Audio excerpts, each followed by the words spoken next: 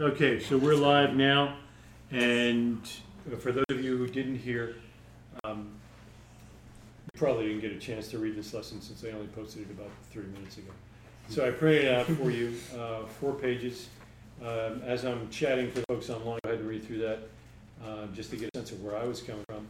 My original intent was to go through all 61 lessons or 62 lessons prior to this and capture every statement that you made on the audio, listening to 400 hours of audio, and then anything that we had in the lessons. And I realized that it was for naught. If someone is actually going to do this study with us after this, sometime in the future, and they're listening online to do that, they're going to have your audio as they go through it. They're going to have the study guide as they go through it. So I didn't really see a need to list out absolutely every stinking thing. So I tried to summarize as best I could the highlights that I felt through this deal. And quite frankly, I'm hoping we're going to pick up the bottom of page 66 with the red lettering there as soon as we finish our intro here. After we have a discussion and come to some type of agreement on a summary for what about me as a non-Jew, having joined myself to Messiah Yeshua, a Jewish rabbi and Rebbe, if you will,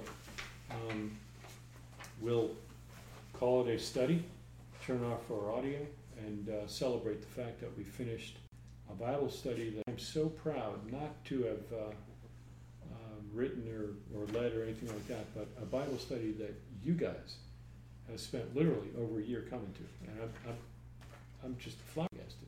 So I'd like to celebrate you rather than the study. So when we're done, maybe in about 15, 20, 25 minutes, I've got some ginger beers for our non-drinking friends, and I've got some real beers, and they're not Heinekens, for all of you, and I'll just take the Heinies, and we'll toast a successful Bible study. And then I'd like us to go out and just sit on my new patio and chit-chat while a few of you play bocce ball on the new court. So yes. That's where we're at. And I think I've got 4 fairly strong young men here that spent some sweat equity on that court, so probably let them have the first game. So, with that, bottom line is that through the apostolic scriptures, starting with the Gospels and the words of our Master, and then through the Acts of the Apostles, and I think it's important that we note that it's the Acts of the Apostles, not the thoughts of the Apostles. It's the Acts of the Apostles, not the sayings of the Apostles. It's what they did. And what they did was they went to the temple and they made sacrifice. What they did was they were in the temple at all hours of the day and night. And when it was the hour of prayer, as was their habit, they went to the temple. That is a mark of the Acts of the Apostles. And I think it should be an act of ours. I kind of finished that whole deal with a look at the tradition of the elders, and I tried to put this in simple terms. I was thinking about more of a congregational, traditional church mentality here. So my first table there on page 66, the tradition of the elders would teach that a Gentile or a non-Jew who wants to convert to Judaism would need to do those 4 things. He needs to get circumcised. He needs to pass through the mikveh waters. Why? Because he's about to go into the temple, because he's got to make sacrifice, and he needs to commit to keeping the Torah. Now, I recognize that he needs to commit at that time in the Master's Day to keep not only the written but the oral Torah, but that's not the point of our study here. The idea was that they needed to keep the Torah. And even if we just bring it down to the written Torah, this is a pledge, a vow that they're making. And as I looked at that, I kind of thought that we should make a note that Paul had a big problem with that. I mean, the book of Galatians is all about that. if you're going to believe or be convinced that you can have a place in the world to come because you got circumcised, then you're going to burn in hell without your foreskin, is basically how that's going to work, because that's not going to do it. There is actually nothing you can do to have a place in the world to come. Would you agree with that? Yes. I was hoping for a quick yes rather than, well, gosh, after a year and almost a year and a half, I think I need to think about that for a minute. Yeah, okay. So, I'm brought out Ephesians and John chapter 4 to make it clear that as non-Jews, which is what we're all about in this study, what really is the idea of being circumcised? In the Jewish mindset, what are you doing by being circumcised? Identity, right? Identity with The covenant or the Abraham. Yeah. Right? So you're, in effect, joining yourself physically to Israel. Well, Paul didn't have a problem with that. It's just how you go about doing it, right? If it's some kind of outward thing that you do, well, that's a problem. But if giving your life to Messiah and trusting in the finished work of our Master, that is joining yourself to Israel, whether you realize it or not, because he is the Messiah of Israel. So I rephrased it on page 67 as joining Israel and her Messiah, and then the rest. But, you know, it's only a matter of time. If you're actually keeping the commandments, which is the last step, then sooner or later you're going to bump into Passover. And if you're keeping the commandments, you're going to realize, whoa. In that day, well, you're not going to eat the Passover uncircumcised, are you? Well, no, you're not going to eat the Passover uncircumcised. See, there it is. See, I told you, you're not going to eat the Passover if you're uncircumcised. So you'll come to the result that you do need to be circumcised. That's a why would you? Because you haven't identified yourself with Israel if you're not circumcised, so why would you be eating the Passover? Exactly. Why would you even be there? And I love the way the scriptures put it. And I think Josh and I were talking about this at dinner with the right. The idea, well, the command is not for you to be circumcised. Right. It's for that man to circumcise you on the 8th day. So you got nothing to do with that command. But as Joshua pointed out to me at the dinner table, until you get older. And then you're sitting in this seat. Yeah, right? So how could you as a dad look to keep the commandment with your son if you haven't even... But God fixes that so that you don't find yourself in this awkward position of wanting to circumcise your son when you haven't been circumcised, because once you're a son of the commandments, bar mitzvah, you would recognize that now you're going to eat the Passover, and that can't happen unless you've been circumcised. So I like the way it gently brings you in case your father didn't take care of that. So anyway, last table there, and then we can have some discussion. I tried to put in caps there. Maybe just a little bit of churchese, if you will. I would say committing to follow Messiah, both from the Master's perspective and from some of our street corner preachers would be the word repent. Perhaps because the kingdom of heaven is at hand, but maybe not. Second, passing through the mikvah waters is, of course, exactly what baptism is. Making a sacrifice in the temple today, of course, we cannot do that. Soon, in our days, I would hope. But Paul makes it clear in Romans chapter 12 that we're to be living sacrifices, holy and acceptable to God, which is our spiritual service of worship. So, a living sacrifice, and committing to keep his commandments. If you love me, you'll keep my commandments. And then finally, getting circumcised would be to identify fully and completely with Israel, with Israel's God, Israel's scriptures, and hopefully with the land of Israel. I can see the difference though in that the first process, the rabbinic method, Yeah. feels almost like here's something I do to get in, and I don't even really need God for that, quite frankly. That's right. And in fact, we don't even know if God was involved, because they'll go across the world according to the master, just to, convert one person to Judaism. It almost sounded to me like it was almost militant, It's like, right, see, you're questioning that. Do you need that? You need it. You scratch them up and... But what was interesting was reading through... Take your time. Sorry. In Ruth and Shavuot, reading some of the Rashi commentary, and the Rashi's commentary on the exchange between Ruth and Naomi At the beginning. was not like this aggressive, or even the rabbinic style you're talking about. Well, it was more Chabad-like, right? It was. Well, there is the resistance. Right, a little push off. But what's interesting is when he walks through Ruth's comments, Ruth says, "Where you go, I'll go," and so forth. Well, he interprets each one as being applicable to a type of significant mitzvah. So it's like Naomi says, so you do realize that you can't have any other idols, right? There's no way, you can't join us if you have any idols. And Ruth says, your God will be my God. Yeah. And she says, well, you can't be secluded with a man who's not your husband. You can't be alone with a man who's not your husband. And she says, where you lodge, I will lodge. Okay, well, if you do X, Y, and Z, they'll stone you to death if you're actually part of our people. And she says, where you die, I will die.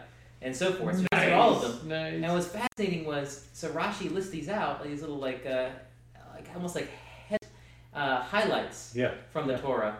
And then he concludes, this is a Naomi cease to talk. And Rashi comments there is like, we should not be too strenuous with a new convert. And so thinking about what we read in Acts 15, it's exactly what happened. Yeah. They gave them these highlights. They said, you should definitely not, commit immorality. Don't do idolatry. Don't eat things sacrificed to idols. For goodness sake, don't kill anybody.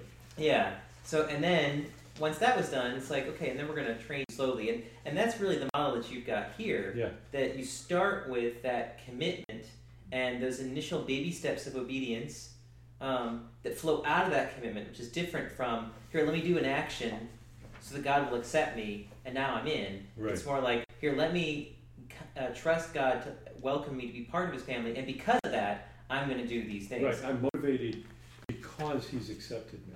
And then it has to change you. Exactly right, from the inside out. Amen. Yeah, Yes, sir. that was exactly what I was thinking, where it's like, that moment, let's say in some cases it is kind of a very shocking transformation where you come to repent, but yeah, it doesn't happen every time, but even if you've been growing up in this, there are still moments where all of a sudden God's love or you feel very motivated all of a sudden to make sure to repent or whatnot. This is just the perfect answer to the question, like, what do I do now? Like, I just repented. I followed the biblical model of repentance, but I feel I want to draw closer to God right now. And these are just such perfect responses to that. It's like, well, then go wash away your old self and come out of the water new. It's like, that's such a great response, as opposed to, like we were saying, if you do this, then you'll be accepted by God. But it's more like, no, I just want to do something right now. Give me something to do. Give me something to do. And these are beautiful, symbolic opportunities to be closer to God, to demonstrate your commitment that you feel, and hopefully solidify it even more. Yeah. You're reminding me of Peter's wedding, where, for the first time, it was like, Dad, I want to mikvah before the wedding. Okay, I was trying Sorry, to think okay. Oh, wrong Peter. Not myself, Peter. And we're like driving to the park at night. It's freezing. And it was December. November? December. Yeah.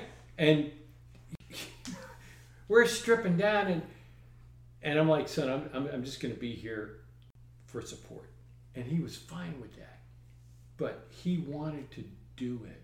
It was an action that he wanted to do to demonstrate that his marriage was important. And that cleansing ahead of time was what he could do.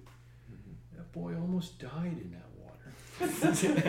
That's commitment. He went down holding on to that raft, or that, what do you call that floating wood thing? Dock, right?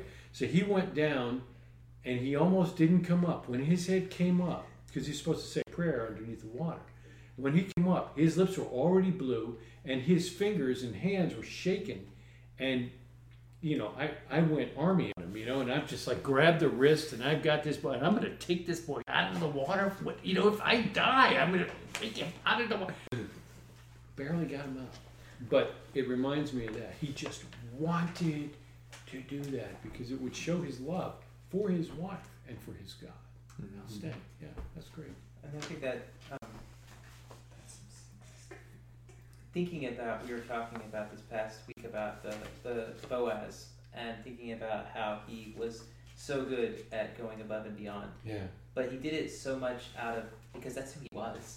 He just drew it out of himself. He wasn't being compelled to do that, or he didn't feel like God would love him more or bless him more if he did these things. It was just what flowed out naturally, and that's really the intent. Even so many of the times the voluntary offerings, that's what God says. He's like, you give out of your heart. If your heart, overflows. As you've been blessed by God, you should respond in kind. Yeah. And that's really kind of the inspiration here. And I thought you mentioned in this passage talking about that there's no other standard of living, of what that looks like if you want to please God. Yeah. But the other thing that we learned throughout the last year and a half was not only is there not a different standard, but you talk about identifying with Israel. I mean, the whole thing only really makes sense in the box of the Jewish people. That's right. If you're going to try and practice some kind of biblical faith and yet remove yourself from Israel, or stay away from Israel, not have anything to do with Israel, then your Messiah is going to have a little problem with that, I would think. There's just a dichotomy that cannot be made. So, yeah, I love it. And I think, to a couple of your points there, finishing up right after Shavuot for me has been just magnificent, because Boaz is such a great example there of, ticking off some of the things that we normally don't get to tick off. Then, leaving stuff in the corner of the field, dropping stuff almost deliberately for the poor. How many of us are actually, harvesting fields and keeping? Okay, none of us. Okay, that kind of deal. It's just surprising that it would end like this. So, anyway, good comments on the beginning of this about what did I miss something? Was there some other third-party extra biblical text that the Didache or anything like that we should be reading and memorizing rather than the Torah? Anybody? I don't mean to be flippant. Seriously, if there's anything that you saw that perhaps I missed, or I was overzealous in making my comments. Paul kept referencing the traditions that he left with them, but he also described himself as a Pharisee of Pharisees. So I'm thinking that he probably tended to keep the Torah. And his traditions were probably consistent with the traditions of Israel. I think it's 4 different communities that 3 or 4, he specifically mentions. You've been following the traditions that I taught you. Keep that up and follow it's good. So, concert flat Christianity oftentimes has problems with traditions.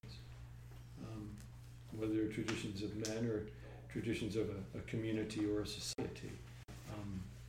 What traditions are, I think, I'm an Italian, right? Traditions are the glue that hold the family together. Yeah, I mean, we're going out to play bocce, not by accident, guys, So what are your thoughts? Just random, top of your head. Todd. It might not be directly scriptural, but I just think it kind of fits with some of the things you've been talking about. I know when I really came to know the Lord and he was very active in my life, I was extremely passionate, and kind of like your story of wanting to go make love before the wedding. Yeah. Lots of fasting and praying and praying and praying, and knowing that all these miraculous things are in the book of Acts, trying to say, Lord, I want that. I want healing. I want all these things. I want to know how to pray for people when they become healed. And I think that there was a time where I said, Lord, I'll even follow you even if I can't get those things, and if my whole life is only just to worship you, and that's all. Yeah. And sometimes it feels like life is like that, and you don't have, like, sometimes it feels like you don't have a purpose. Like, your purpose is just to be Father, which is an incredible purpose. Amen. But I just think there's a trend in churches right now. It's got to be where you have to have a ministry. Yeah. You have to have gifts and things, and I've found that the model that I see in Scripture is Abraham and being a good father, being a good husband, known for hospitality, not healing the sick or having hankies drop on the floor. That does happen. No question, it does happen. We've prayed for people that have been healed. No, so. I get yes. it. I'm not denying that at all. But the vast majority of the people on the planet, and the vast majority of the Word of God, is dedicated to people who are just regular people. Here's Cornelius. He's a regular guy. He's a God-fearer. He's a Gentile, just like me. He's Italian, just like me. He's an army guy, just like me. And he recognized who the master was, just like me. The only reason you know anything about him is because he had somebody who was sick, and he knew the one who could heal him. Not because he was somebody special, he was a regular guy. And I think the church today has done a great disservice in making us think that there needs to be some wild mountaintop experiences all the time. Mm-hmm. When the godly men that we love and come to respect are those who are the same day in and day out. The guys who you can call on after 20 years and are the same men that you met 20 years ago. Rock solid and able to give you wise counsel. The ones who love their children. The ones like you who are great fathers. The ones who go to work every day and bust their butts, but are still honest in their dealings. I love you, Dad. Praise God. It's the guys whose kids are willing to say publicly that they love you. That's, to me, So I think that's what it's all about. God loves the passion, but He has a guide in where to put your energy. Amen. And right. So we can find satisfaction in life, a simple life that is a powerful, simple life. And that sometimes has amazing highlights. Sure, that you can. But that powerful and simple life speaks volumes to those outside that life. And I think that's where the real ministry lies. Because, and I think most of us would agree that it wasn't until we got into this type of walk, where we were keeping the Torah, that people out of the blue would ask us about our faith, simply because, what is that Jewish macrame? What are those strings hanging off your belt there? Or I notice you always have your head covered with something, always. What's up with that? Or announcing, so I'm going to be taking Tuesday off for vacation. Yeah. Is that a holiday? Yes, it is. Let me tell you. It's one of those things. Yeah. It's one of those Jewish things. It's one of those biblical things. Yeah. Oh, no. Saturday, we can't do it on Saturday. It's Joseph's holy day. Well, actually, that's very kind of, no, it's actually God's holy day, and I'm just participating. I'm just a participant here. I'm not the captain of the team. Yeah. What are you going to say? Well, so to that point, there are times too that we don't know that there may be something significant that we just aren't aware of. I remember hearing a really cool story of, long story short, there was some school in Texas, they needed some kind of money or some kind of new building or something like that. And there was this very wealthy man who was a Jew and just happened to be traveling around Israel, thought it would be cool to kind of see some stuff.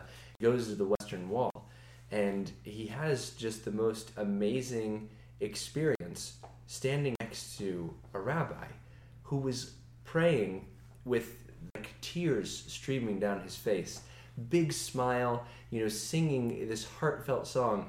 And it touched him so much that he was just like, I have to do something. I have to respond in some way.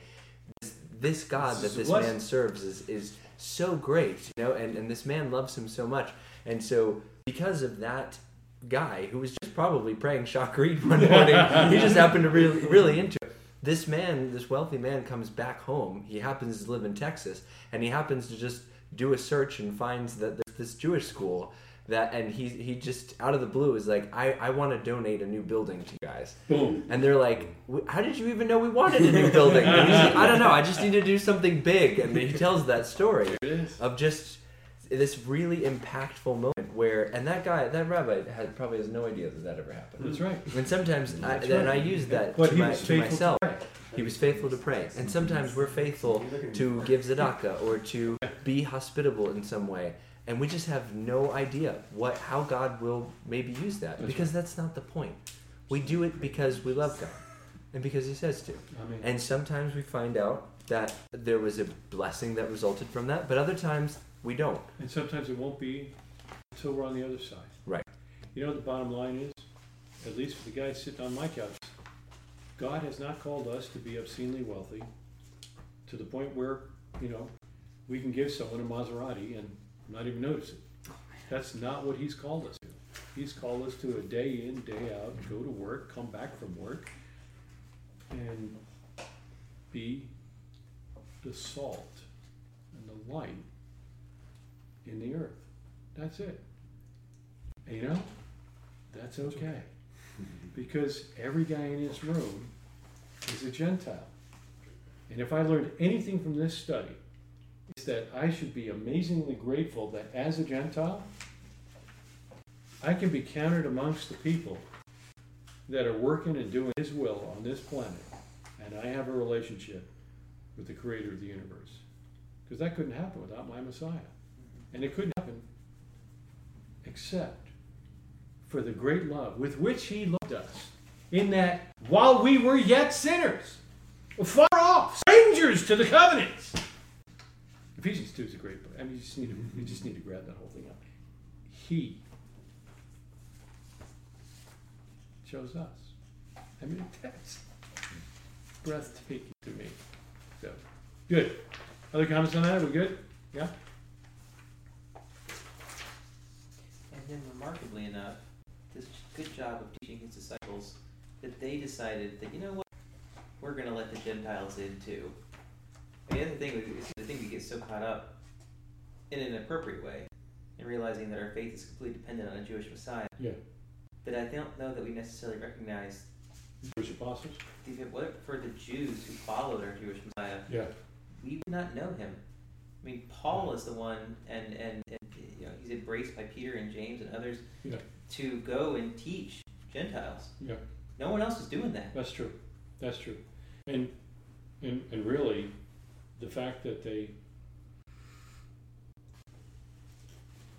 preached at Shavuot, again, another great reference, and literally tens of thousands of people came to Messiah. And unless you're reading with the kind of eyes that we just went through this with, you kind of miss the point that every one of them were Jewish. Everybody they preached to who was there for Shavuot were devout, Orthodox, believing Jews, not non-Jews, not Gentiles. That, if you want to call it the beginning of, quote unquote, the church, it was a Jewish body. It was all Jewish. So that's an amazing thing. And then, to see that Peter would deal with the whole Cornelius vision and come back and argue it in front of the council. And then Paul, after 3 years in Arabia, just studying alone, would come back and recognize, wow, I get it now. I get the whole Messiah and that he is the Messiah, and quickly recognizes that these Jews don't want to hear it. I need to go to the Gentiles. And Paul was, as we read throughout Acts, was beaten and imprisoned over and over and over again, specifically because he taught the Gentiles. That's right. If he had been willing to let the Gentiles go and just be, it's not worth it. Holy, you're right. Gee, he didn't have a whole lot of opposition outside of that. But it was his desire to, as people, his desire to fulfill his mission that Yeshua had given him to preach to the Gentiles. And I think so. We owe an unpayable debt to these men, in addition, obviously, to our Jewish Messiah. Amen. The book of Hebrews in chapter 11 says that we are surrounded by so great a cloud of witnesses. And, it only mentions people from the Tanakh, no one from the Apostolic Scriptures. But that be it as it may, Paul surely, Shaul, is one of those witnesses, just watching what we will do. To answer, that is a great segue into one of the things I was going to say for the third question here. How has this study changed your walk? Yeah. That is I have a renewed and deepened appreciation for the Apostolic Scriptures and their applicability to us and their brilliance. I mean, this has been an unbelievable study and an amazing opportunity to dive deeper than I've ever dove into the Apostolic Scriptures before. And I'm coming out of it thinking, man, we are just so privileged to have these scriptures preserved for us, to have these translations so where we can read and understand them, and that in these books we have such amazing illuminations and revelations on stuff that would have been really hard to come to the conclusions on our own throughout Tanakh. You bring up a good point. Surely you can be saved and understand Yeshua is the Messiah without the Apostolic Scriptures. Tens of thousands of Jews did that on the day of Shavuot some 2,000 years ago. But they were Jews. And they were observant Jews. That's why they were there. Because they were commanded to be there. So observant Jews picked up on the quick sermon from Peter. Bam. But for non-Jews? For Gentiles? Yes, that's a little difficult. I don't care what your background is, whether you're strong Presbyterian, amazing Baptist, sitting in the back Methodist, whatever it may be, that's tough. But those Apostolic Scriptures bring so much to light and tie so much of that together. And we've seen over the years' time, wait, that he didn't make that up. That's a quote from the prophets. That's in the Torah. Yeah, but it helps, instead of trying to tie in, 6 prophetic references, Paul just says, Yeshua is the risen Savior. And you're like, all right, wow, okay, well, thank you so much for all of your study that went into that statement, but I really appreciate you boiling it down for me. That's good. It is a life-changing study, and I feel the same way. What about you? Well, it's the same thing I think that I told you when we were about halfway through this. Yeah. The Scriptures come alive in a completely different manner when you're reading it with the eyes of the authors who wrote it. Yeah. With their context and their background.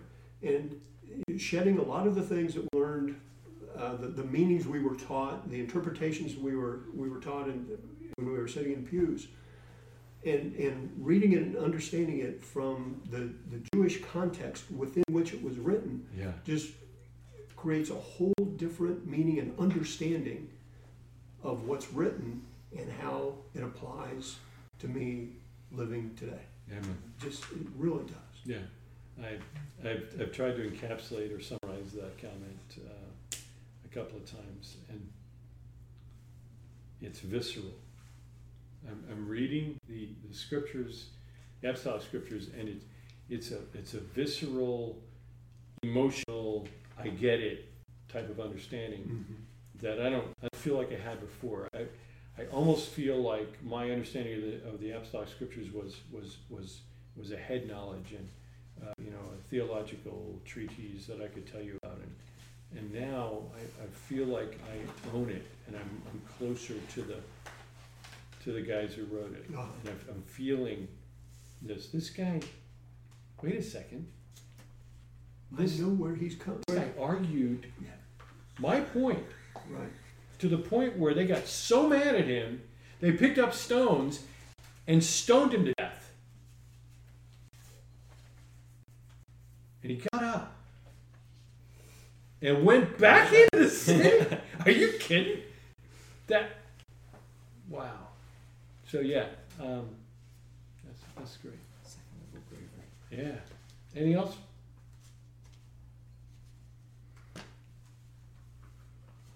Well, if there's anything for me, I have one regret, and that is that I wasn't here from the very beginning of this lesson. The audio's online.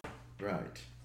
But it just amazes me, not just from the scriptural point, but sitting around this group of men, just the genuine zeal you guys have, and seeing that walked out has been just as impactful as the scripture in it. That's very kind of you. Thank you. Well, certainly, but it's Gentiles who are pushing me to be more Jewish, and I've always been very passionate about this. I can say everything I learned has been new to me. I've been walking this out quite a while, but finding a group of men who have the same passion and drive and genuinely walk it out has been the capital key for me here. Praise God. And I mean, you guys, I've got a very strong Jewish Messianic congregation that you guys put to shame. Oh. Because they teach me that as a Gentile, you don't have to do all that we're doing. We don't even do everything. Because thanks be to Yeshua Messiah. So, and I try to push them to be more like them, and you guys push me also to be Praise more. God. You know. Oh, that's good. That is great. I appreciate that. Good comment. Anything else? All right.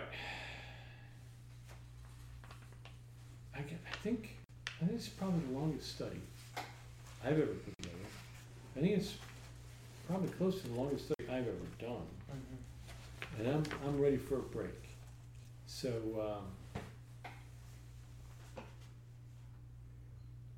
let's take a break. You want to pray for us? Have you been practicing? If you haven't been practicing, pray something. Thank you, Lord, for bringing us all together in our different parts of being in this group and being in this study. It has been a very good study. Thank you, Lord. And bless this evening and fellowship together in Yeshua's holy name. Amen. Amen.